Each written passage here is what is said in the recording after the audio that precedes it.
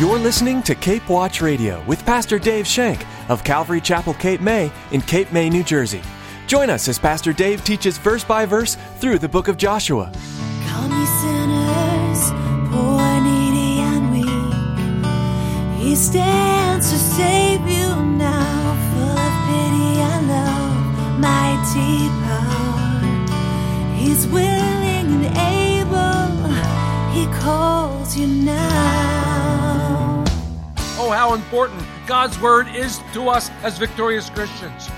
God's Word is a lamp unto our feet, a guide to our path. God's Word shows us how to live, shows us the way God would want us to live. God's Word defines God's character and shows us His love and shows us everything we need to know about life and godliness. It shows us about our beloved Savior, Jesus Christ. You've heard it before. The Old Testament is Christ concealed. The New Testament is Christ revealed. And we see this all through God's Word. To be victorious as Christians, it's important to read and study the Word of God. Today, Pastor Dave encourages us to be in God's Word.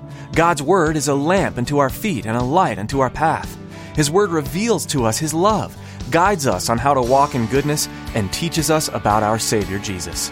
Now here's Pastor Dave with today's edition of Cape Watch Radio. Joshua chapter 9. So far, as we've come from chapter 1 through chapter 8 in this great book of Joshua, we found that it's been up and down. There's been victories and there's been defeat. Sounds a little bit like maybe your Christian life. Victories, defeat. But imagine 40 years wandering in the wilderness, 40 years wandering, being provided for by God, manna from heaven, quail, shoes never wearing out, sandals never wearing out, clothes never wearing out, always having water to drink in a desert place. Imagine the provisions of God. But yet, all of the elders dying off because of unbelief. All of the elders going on. When they came to the promised land, God brings them into the promised land in tremendous, wonderful fashion. It's the most wonderful miracle some of these eyes have seen. The majority of them weren't around for the Red Sea. They heard of it. They believed it because their fathers told them so. But now, with their own eyes, they see the priest with the Ark of the Covenant go into the water. And as soon as they step into the water stops. And they are standing on dry land. And these millions upon millions of people cross over into a land that was promised to Abraham, Isaac, and Jacob. A land that was promised hundreds of years ago. A land that God said would be flowing with milk and honey. A land that God said would be theirs by inheritance. Why? Because He loved them. Because they were His children. They were His chosen ones. God chose them and called them into His own. And He told them time and time again, I will be your God, and you will be my people. The Lord, after they got into the promised land, wanted to bring Israel into a deeper relationship with Him. He wanted to change the relationship that they had into a spiritual relationship. He wanted them to relate to Him in a spiritual way. He made them build stones and memorials to what had happened so that they would always be able to tell their children what the Lord had done for them as they were crossing. It was important that they built these altars, and they built two. One in the exact place in the middle of the river where they crossed, and they built another one on the dry land around Gilgal, their camp. They built these memorials to Him.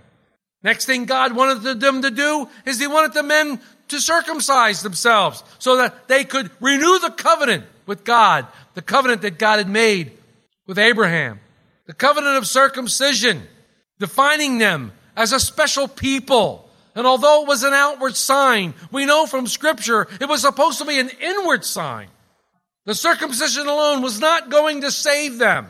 The Apostle Paul tells us in Romans. The circumcision was an outward sign of the covenant. It was supposed to be a circumcision of the heart, cutting away the fleshly part of the heart to deal with God now on a spiritual level. But they did this. Each one of them did this. And because they did that, God rolled away their reproach God rolled away the reproach that they have, the bondage that they had been in for so long, the reproach that the entire nation felt was rolled away. And because of that, they then celebrated for the first time in 40 years the Passover, God's feast of remembrance, remembering what he did for them in Egypt, remembering the plagues, remembering the bondage, remembering the tears, but also remembering the freedom that they've been given, the freedom that they have. There was great jubilation in the nation, great jubilation and cheering.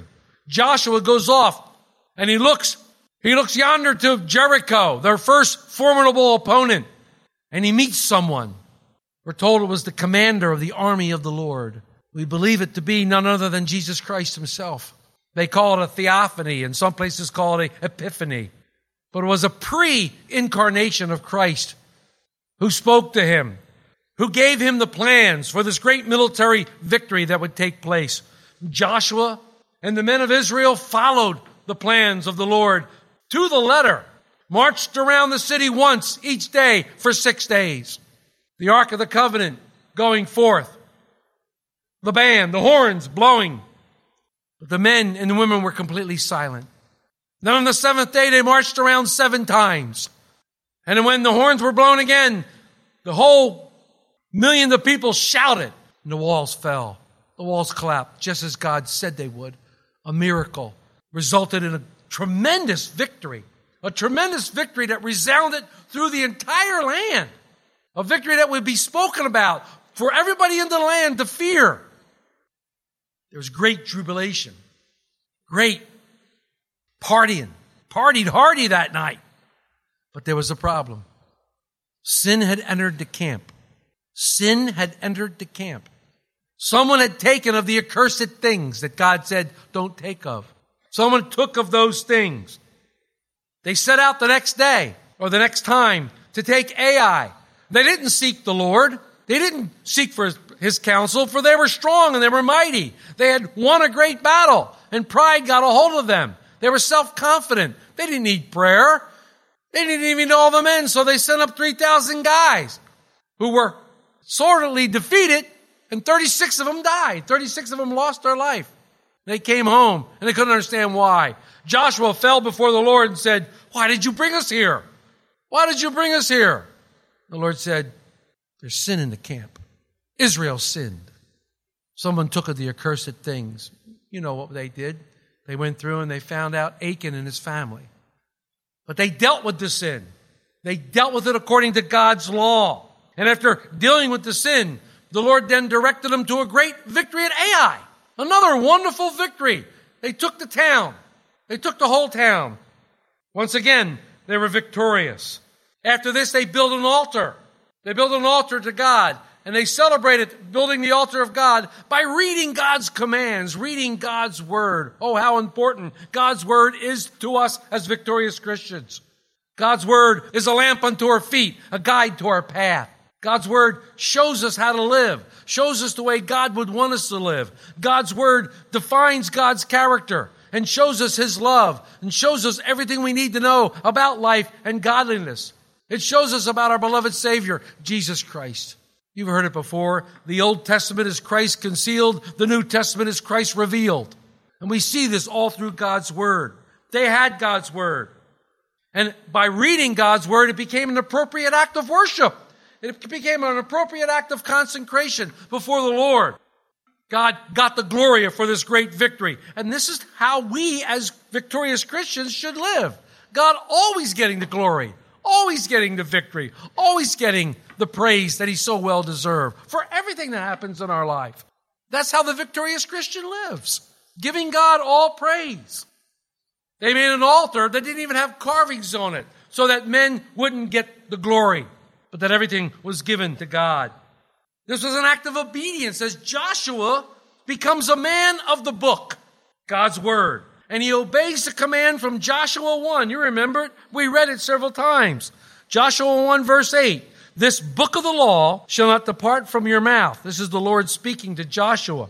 But you shall meditate in it day and night, and you may observe to do according to all that is written in it, for then you will make your way prosperous, and then you will have good success. Right there. The key to the victorious life. The key to victorious living as a Christian. Being a student of God's Word. Joshua is a great leader. He gets Israel to be a nation of the book. He gets Israel to be a nation of the book. And that's a good leader's job. Our job is to get you to get into the book. That's what I like about these studies. These studies are just little appetite wetters. And I say things, I don't say a lot of things in detail sometimes, purposely. So that you will start reading it for yourself and allowing the Lord to speak to you individually, because that's what He wants to do. He wants to speak to you individually, but we need to be people of the book. We need people of God's Word. The victorious Christian are people of the book. To become a people of the book, you have to read it, study it, allow it to become part of your life. And why do we do that? Well, it's simple. Paul tells the young Timothy, who's a pastor in the church of Ephesus, he writes to him, and he speaks about that in 2 Timothy 3, verses 16 and 17. You know the verse, but I'll read it to you. All Scripture is given by inspiration of God and is profitable for doctrine, reproof, correction, instruction in righteousness. Why? That the man of God may be complete, thoroughly equipped for every good work. Christian, this is the victorious life. This is how the victorious life becomes ours. We need to be people of the book. We need to be known as people of the book. So the Israelites are beginning to celebrate once again another glorious victory. Ai has fallen. Woo! 2 down. How many to go? We're on a roll now. The Lord was working mightily in their midst. Things were happening. Things were really happening. They really felt the Lord's presence. Have you ever felt that way? Has everything been going like this is great? Everything's going the way it's supposed to be going. I am so blessed by the Lord. Things are really happening. The Lord's doing this. The Lord is doing that. He's showing up here. He's showing up there. This is wonderful. I'm studying His Word. Buckle up. Buckle up. Because that's when Satan says, okay, I'm going to change tactics. I'm going to try something different this time. He never tries anything really different, but it looks different. And that's what's happening in chapter 9. Satan now is trying something different. He's trying something different. The victorious Christian must never think the war is over, even after we've won a battle or two. Wars consist of many battles. We know in our heart that on the cross, the war was won. The war was won on the cross. The war is finished, complete. We have complete victory. Remember what the Lord said to Joshua? Every place you put the sole of your foot, every place you go, I have given it to you. Joshua, that war is over. But they had to claim every part. They had to go in and they had to claim every single battle. They had to go for it. That's what's happening here. The victorious Christian cannot rest on your laurels. We cannot rest on our laurels. We've talked about that before. Even though the enemy, our enemy, he knows he's defeated. He knows he's defeated, but he's going to continue to do his sly tactics to derail us and to keep us from resting in that final victory that the cross gave us. And if he can get you all fidgety and all crazy and all upset and not resting in the Lord, he's happy. Because someone won't see that witness. Someone will look at you and give you the old, you call yourself a Christian. He's going to apply this. So it's what we see here. Every victory we achieve through the Lord is an invitation for the enemy for another full-scale attack. And that's what I see this week in chapter 9 of Joshua. That's what I see. So let's look at verses 1 and 2. All that to get to verses 1 and 2, huh? Let's look at verses 1 and 2. And it came to pass when all the kings who were on this side of the Jordan, in the hills, in the lowland, and in all the coasts of the great sea towards Lebanon, the Hittite, the Amorite, the Canaanite, the Perizzite, the Hivite, and the Jebusite heard about it, that they gathered together to fight with Joshua and Israel with one accord. So this is the first tactic that we see Satan now using. What is so unusual about that? What do you think? What's so unusual about that? I'll tell you. Glad you asked. What's unusual about that is every one of those tribes that have been mentioned have been warring and killing each other for centuries.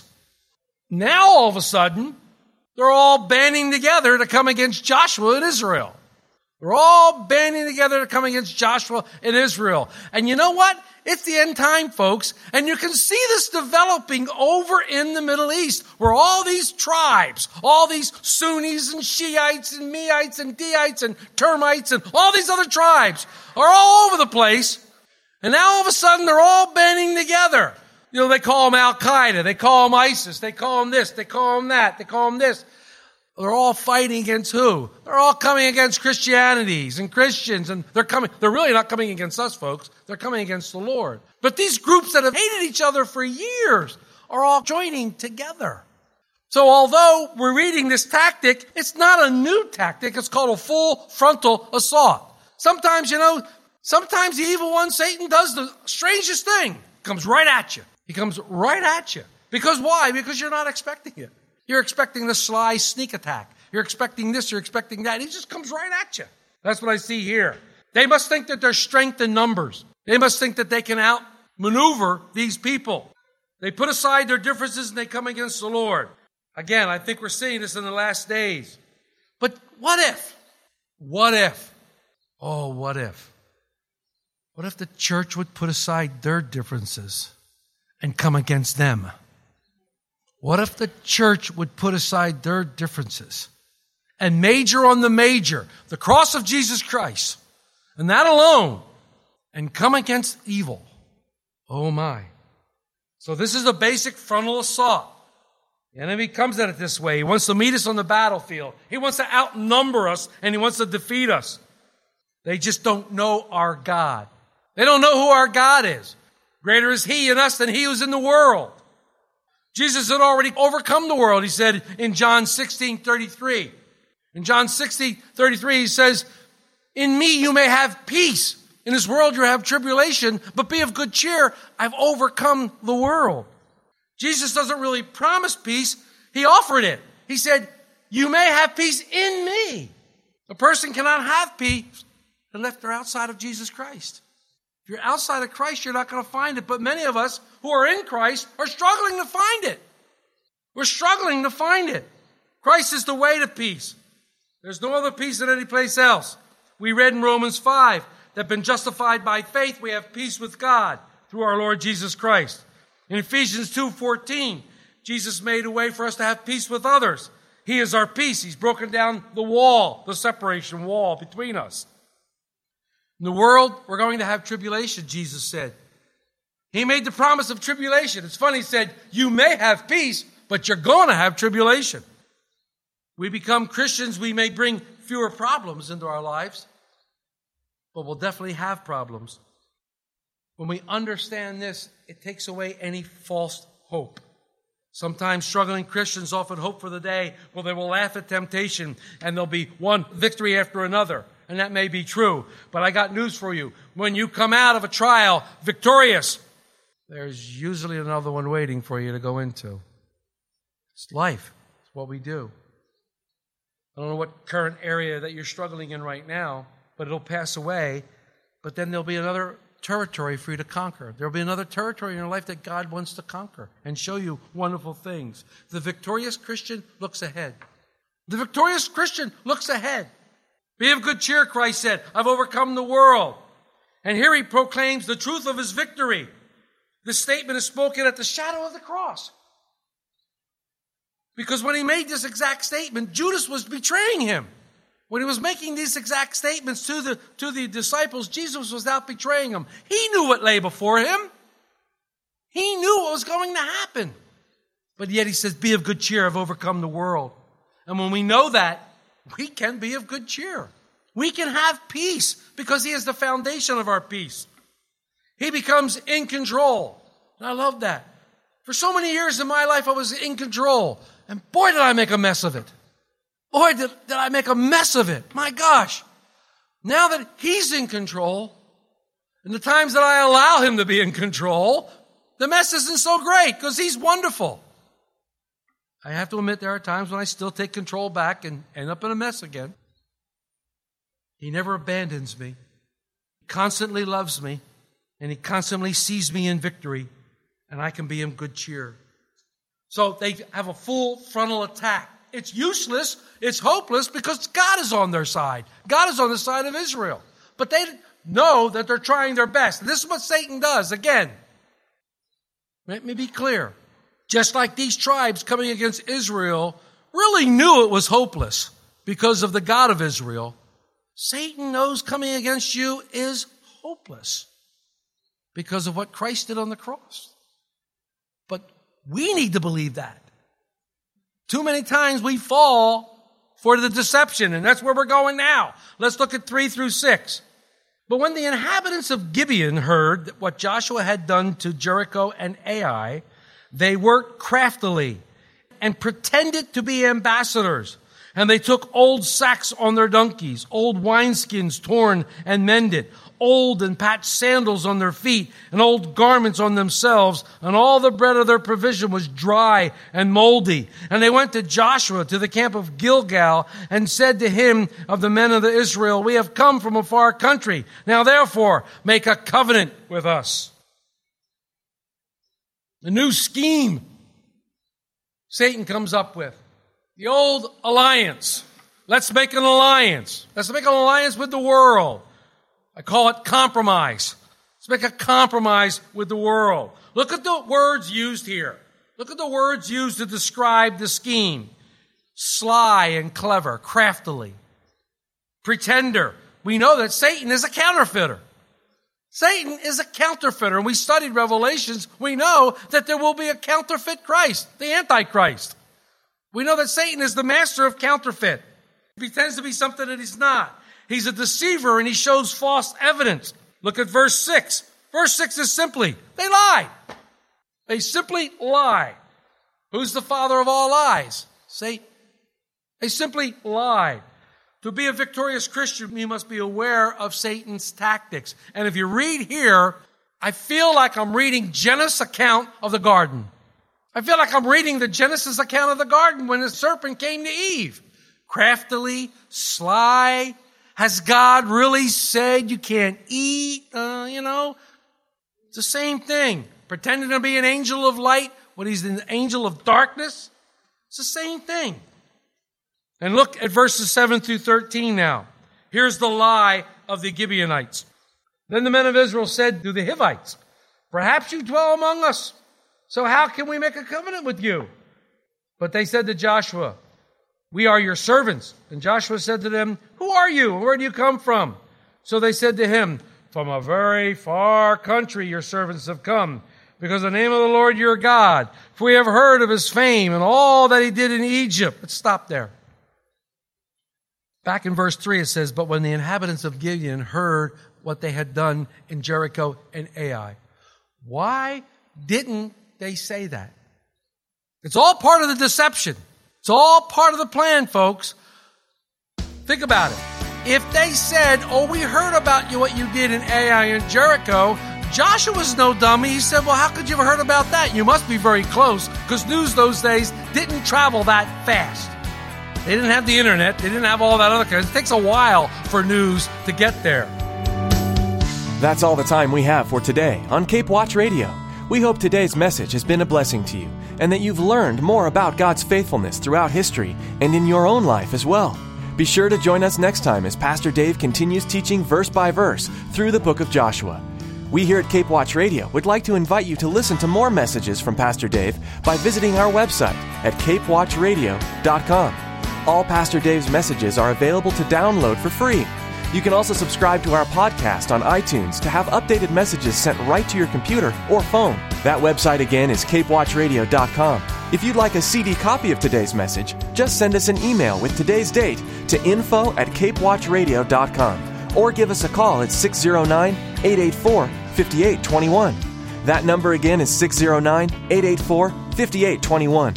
We'd also love to know more about you and find out how we can pray for you as you continue on your journey of faith. Sometimes we all need a little extra prayer. We're so glad you joined us today on Cape Watch Radio. We'd like to encourage you to keep studying the Word of God and making Him a priority in your day. We pray that as you continue to learn more about the God-infused journey of the nation of Israel in the book of Joshua, that God will show you the blessings and promises He has for your life. And be sure to join us again right here on Cape Watch Radio.